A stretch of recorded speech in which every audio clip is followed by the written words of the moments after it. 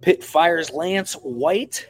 Meanwhile, Jordan Addison speaks out on why he finally transferred from Pitt. It's all coming up today on this episode of Locked On Pitt.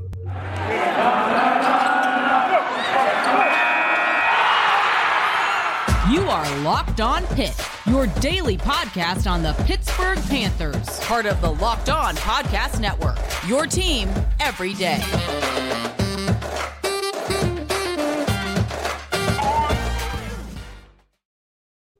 Welcome back here to the Locked On Pitt podcast. Always, I am Nick Faribault, your host. I'm with Carl again. Second straight day, Carl. You know, we had the Combine preview, obviously. We'll talk a little bit about some of the Combine stuff as well that happened yesterday because, boy, Pitt was in the news. Yes, they were. And so we'll talk about that. But Pitt also making news this morning by firing Lance White, Pitt women's basketball coach.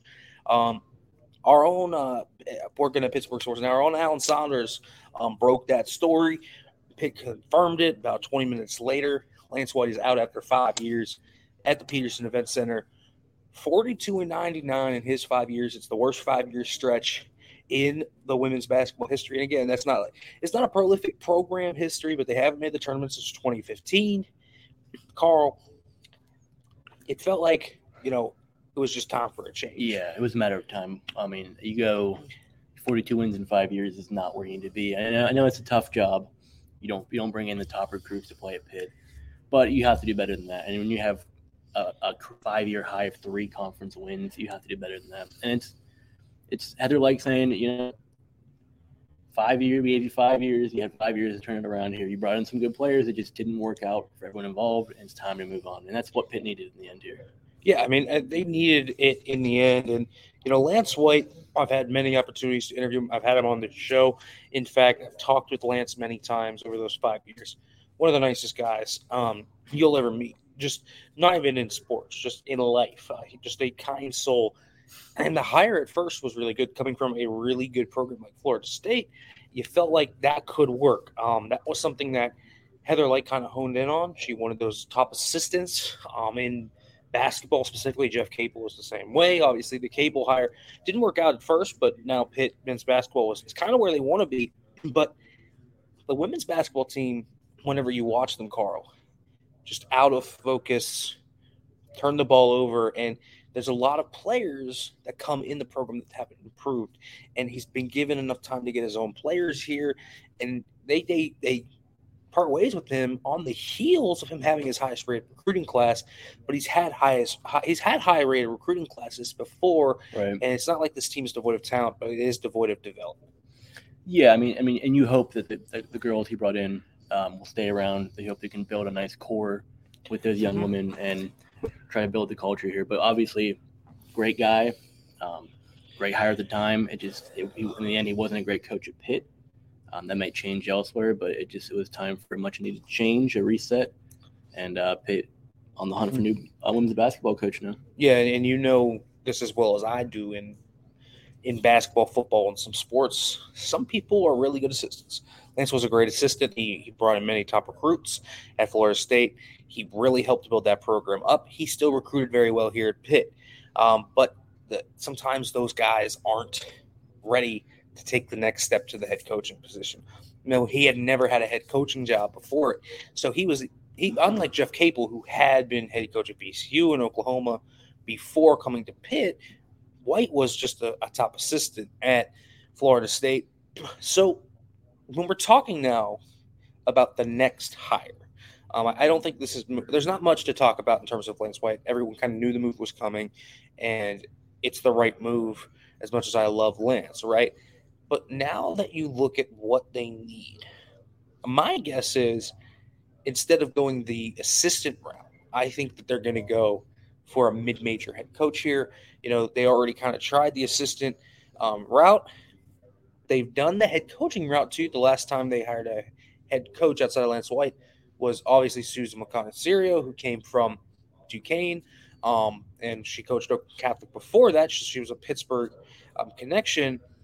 I don't really know who specifically they're going to hire, but I feel like it has to be a head coach at this point that has had that kind of has ties to the ACC or the Big East recruiting area that they like to recruit in, and someone that's just run a program before. Exactly. And you want someone who has that experience of being a leader, someone who has been there, done that. They can, ideally, you want someone who can build a program back up, because obviously it's going to be a couple of years before Pitt can hit stride here now. So you bring in someone who is willing to spend a year or two to reset the culture, to bring in the players that he or she would like to have with them, build what they have with right now, and hopefully turn it around. I mean, it's not going to be an easy task, but the right person will want this job, especially someone who, like you said, may have ties to the area or the conference, or just looking for a bigger jump in their development as a head coach. Yeah, I think someone from like the A10. I've seen Terry Weiss from Rhode Island thrown around a little bit. Allen, I was talking about Allen. I mean, Dan Burt from Duquesne. I mean, they did it before. He was Susie's assistant at some point, but he's done a nice job with the Dukes program. Could that be kind of a hire that they go for? They need someone what they need is that they've tried to win with recruits right now. So unless you hit the jackpot, you need to win with less. And that's kind of what I often say with a lot of these Pitt programs. Like, that's why football is so good right now. It's not that they don't recruit talented players, but they develop the guys that they get extremely well. Exactly. Yeah. Basketball, well, Jeff Capel recruits really good guys, but development's never been the question with him, right? They've developed a lot of good players on Jeff Capel's tenure. They just never developed players under Lance White. And so, to me, they need to get players that, are in that second tier kind of, and develop those players into really quality, high-level ACC players. And it's going to take just rounding up the WPIAL. WPIAL's a pretty good women's recruiting ground. It's not quite as fertile as the Triangle or something like that, where you have some elite teams like NC State right now, or UNC, or like that. But it can't be this bad. They're right, better than exactly. And then looking at Pitt men's basketball, it's not the most talented team on paper. I mean, there are some talented players, but it's guys who have bought into the system. They bought into Jeff Capel, and they bought into playing Pitt basketball. And obviously, this season it's worked out. So it's kind of follow that same blueprint. Find a person who can build the culture back up, and bring in their players who will buy into them, but also into the system as well.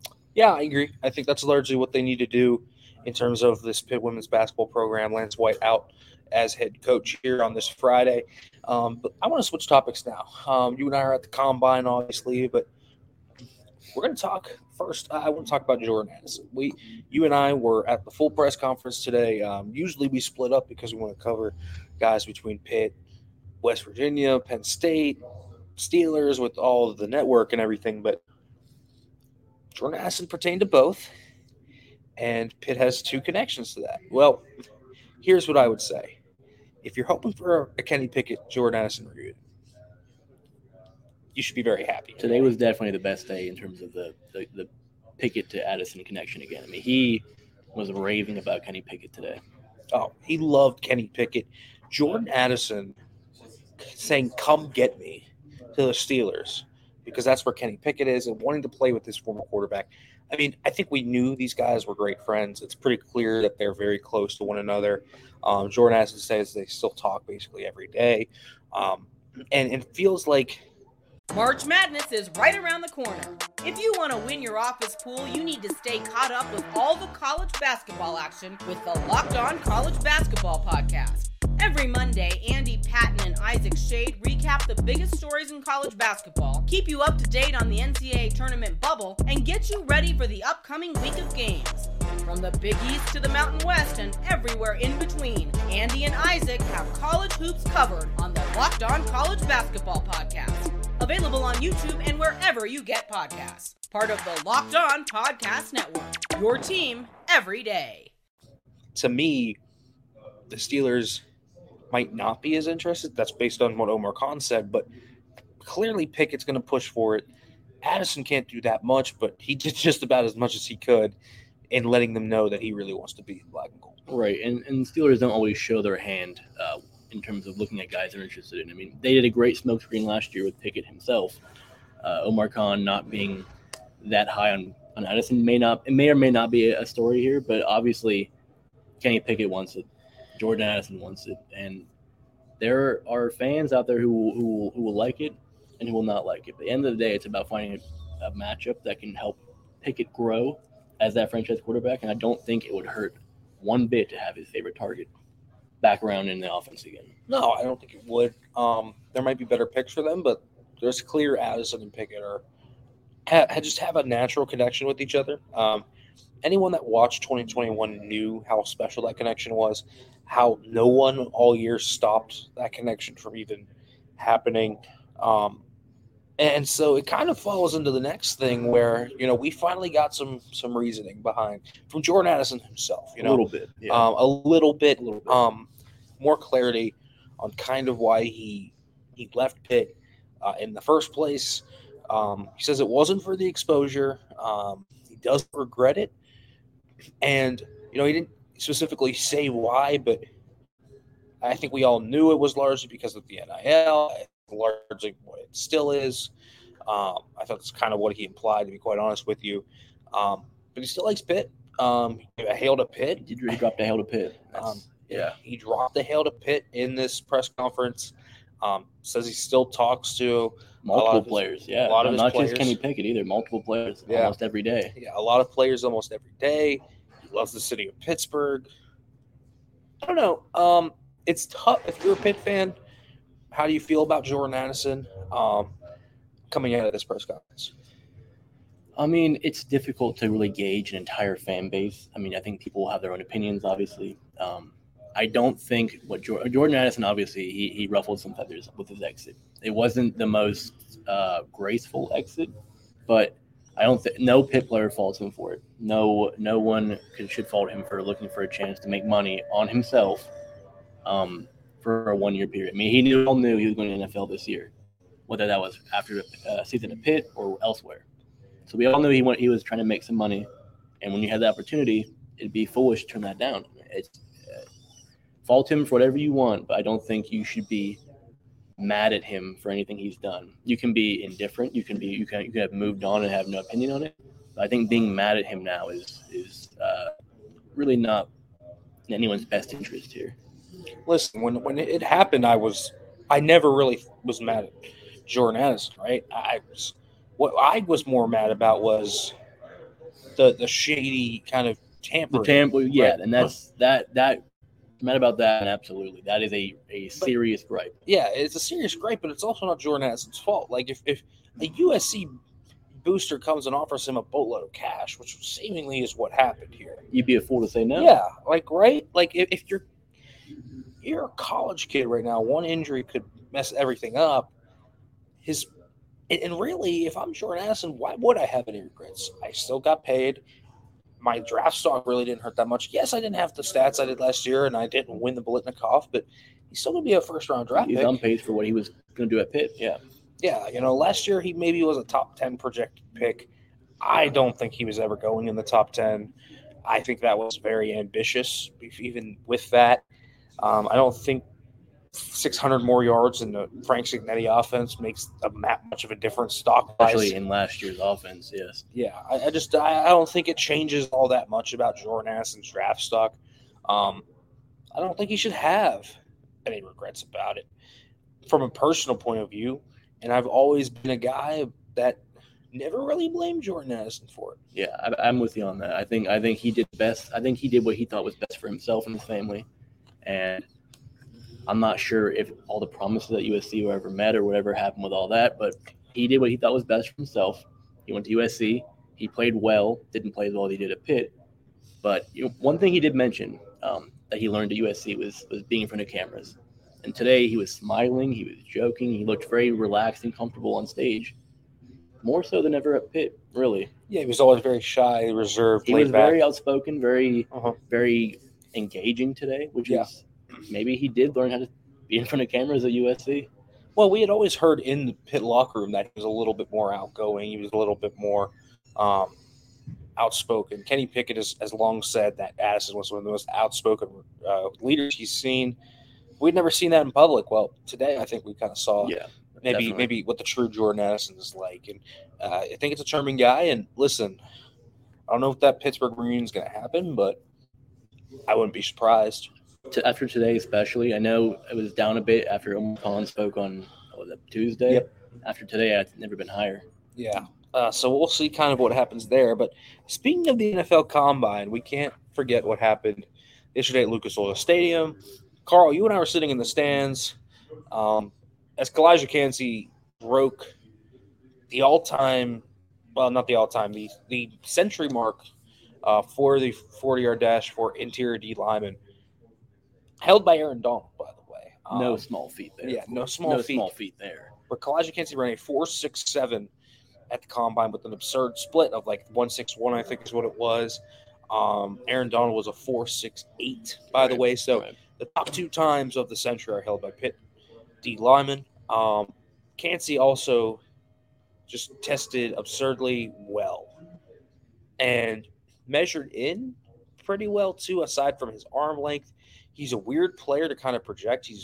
Doesn't have that length. He's not as undersized as you thought he was, but still, when only having 29 and 5/8 inch arms, it's a question of what's going on. I think actually it's 30 and 5. I think he was. Yeah, I think he had that 30 mark, right? Yeah, 30 and 5/8 inch, which is still very. I think it's 5th percentile for D. It's not great, but we didn't expect it to be great. But yeah, we didn't expect it to be great, but it is like top 5 lowest of the 2000s. It's crazy, but I know what that man can do on tape. I know how good he is, how good the tape is, the type of stuff he can make, and the athleticism that he showcased was just the kind of show on top. I thought that it was really impressive to watch Kalijah Kancey put on the show he did. Absolutely. I mean, he runs the first one at 4.78. He's like, okay, that's fast. He's 281 pounds. That's fast. Run the second one, 4.73. Wow. And then the official time comes in at 4.67. And it's like, is this the actual time? He ran a 4.67 at 281 pounds, the fastest by a D tackle in Combine last 20 years. And he is a very, very impressive guy. And to measure in at 6'1", 282, that was a dream come true scenario for him. I mean, he's still not the biggest D tackle out there, but that's a great size for him. He's not a slight guy by any means. He's a big, burly man, but he's going to have those undersized comments around him, and the arms do hurt. But for him to be that quick, that explosive, he didn't do any field drill yesterday. He's saving it for Pitt's Pro Day next month. But he also didn't jump. Right. So we'll see how explosive he is in the vertical and then the broad jump. But to run a 4.67, yeah, crazy. That is a monumental number, especially at his current size. Which, I mean, he made himself some money yesterday. He made himself into, I'd say, an almost surefire first-round pick. Yeah, I think he's going to be a first-round pick. He's Mel Kiper's second defensive tackle over Brian Brzee, Siaki Ika, Gervon Dexter, any of those guys. The only one above him is of course, Jalen Carter. So, Kancey, man, I mean, there has been talk of this guy going top 15. So, we'll see how high Kalijah Kancey ends up going. I think he's going to be a really good player. The Aaron Donald connection only strengthened now, of course, by breaking his own record. But let's not forget Haba Baldonado. And Haba came into yesterday, whatever you thought, 6'4", 251 officially. Good weight, good size. Expected that. 33-inch arms. I thought it was a little longer than I thought he would size, be. Yeah, he's a little longer than I thought he would be. But here's where I thought was really impressive. 4.78 40. That's good. I don't really care about the 40 as much, though. But the 1.67 is really good on the 10-yard split. He jumped 35 inches. He had a 10-inch broad, 10-foot broad, rather, which is really good. 7.11 3-cone, 4.44 shuttle, 21 on the bench. That's a really nice, well-rounded athletic profile for Haba. Yes, it is. I mean, anyone who watches Haba knows he's explosive. And yesterday he proved it in every way. I mean, he's explosive off the jump. He's explosive in the air. He's quick off the line. I mean, anything you want in that edge rusher who can get after the quarterback and rip through guys or spin around guys. Like, he has the skill set, that tool set is perfect for the modern edge rusher here. And he did it at 6'4", 251, which is a great size for him. I think he was a very underrated day for Haba. He didn't get a lot of hype. Kalijah stole it, understandably, but Haba had a very good day, I thought. Yeah, I thought Haba had a really under-the-radar good day. And I think this process is kind of Haba reminding everyone. Remember, we talked about this in the preview. Haba was projected to be a potential first-round pick coming into this year. His injuries have kind of built up. He and all of that, but he did come in relaxed in the press conference, and I think it's showcased now with how well he tested, how he was great at the Shrine game. I mean, he's building quite a nice resume here. I don't know where he's going to go, but third, fourth round seems about right to me. I think he could be a day 2 pick. I don't know about second round, but third round. I mean, round pick. He go around the same areas that Patrick Jones and Rashad Weaver went. That's kind of what I think. Yeah, absolutely. I think rough season. Never once complained. Never once mailed it in. Where it's like, okay, I'm gonna mail it in. I'm gonna wait for the off season. Finish the season. Comes out to the Shrine Bowl, crushes it. Comes out to the Combine, crushing it. I think everything he could do right in this process, he has done right. He said the right things. He's done the right things. He's explosive. He's a big guy. He's jacked. He's a muscular man, and I think he's made the case for himself in a great way. I think he'll be a mid-round draft pick. I think he secured it. I think so too. Now on the flip side, I think it was disappointing for Servacio Dennis to not be able to do anything. Didn't do field, didn't test, just got measured. That was it. Now he did measure in at 6'1", which was really good. I didn't expect him to actually measure in that well. But he's 6'1", I think, 226. Yeah. A little light, really light. But so he's going to need to run well whenever he does run. But apparently he's still dealing with that foot injury he suffered at the Senior Bowl. And I'm not sure if we'll see him at the Pro Day or not. I imagine we'll see him at the Pro Day. It's still about a month away here, but disappointing, sure. But he got to meet with teams, formal, informal. He didn't want to say who he met with, but respect for that. And I think we'll see him. Test fairly well. He's an athletic guy. I don't think he's a crazy athlete by any means, but he should run well. He should be relatively explosive. And he's down 5% body fat. Yeah, he's 7% body fat. But if you come here at 226, I'm interested to see what he comes in at Pro Day. I wonder if he comes in more around 230-ish, and what he's going to have to do then at 6'1", 230. That's still light, but not crazy light. Right. And what he needs to do then, to me, is run 4.6-ish. 4.6 would be a great time for him. Yeah, I think 4.6 would be good. Mid-30 rounds. He can't go over. Yeah. He can't go over 4.7. That's what I would say. And I think he's faster than that. He's not a great athlete, but I think Voss is an average to slightly above average athlete. Yeah, but he's really good. He's athletic in ways that benefit him on the field. Yeah, and I think we know that by just kind of the type of player that Voss has proven himself to be over his career at Pitt. An instinctual player that uses really good instincts with average athleticism. IQ, right? He can read the game well and react to it well enough to be a plus tackler. Absolutely, and that's my feel of Voss every time you come see him. I don't think he really affected his stock. It's just a bummer, and you hope the foot injury gets better. So I certainly hope that.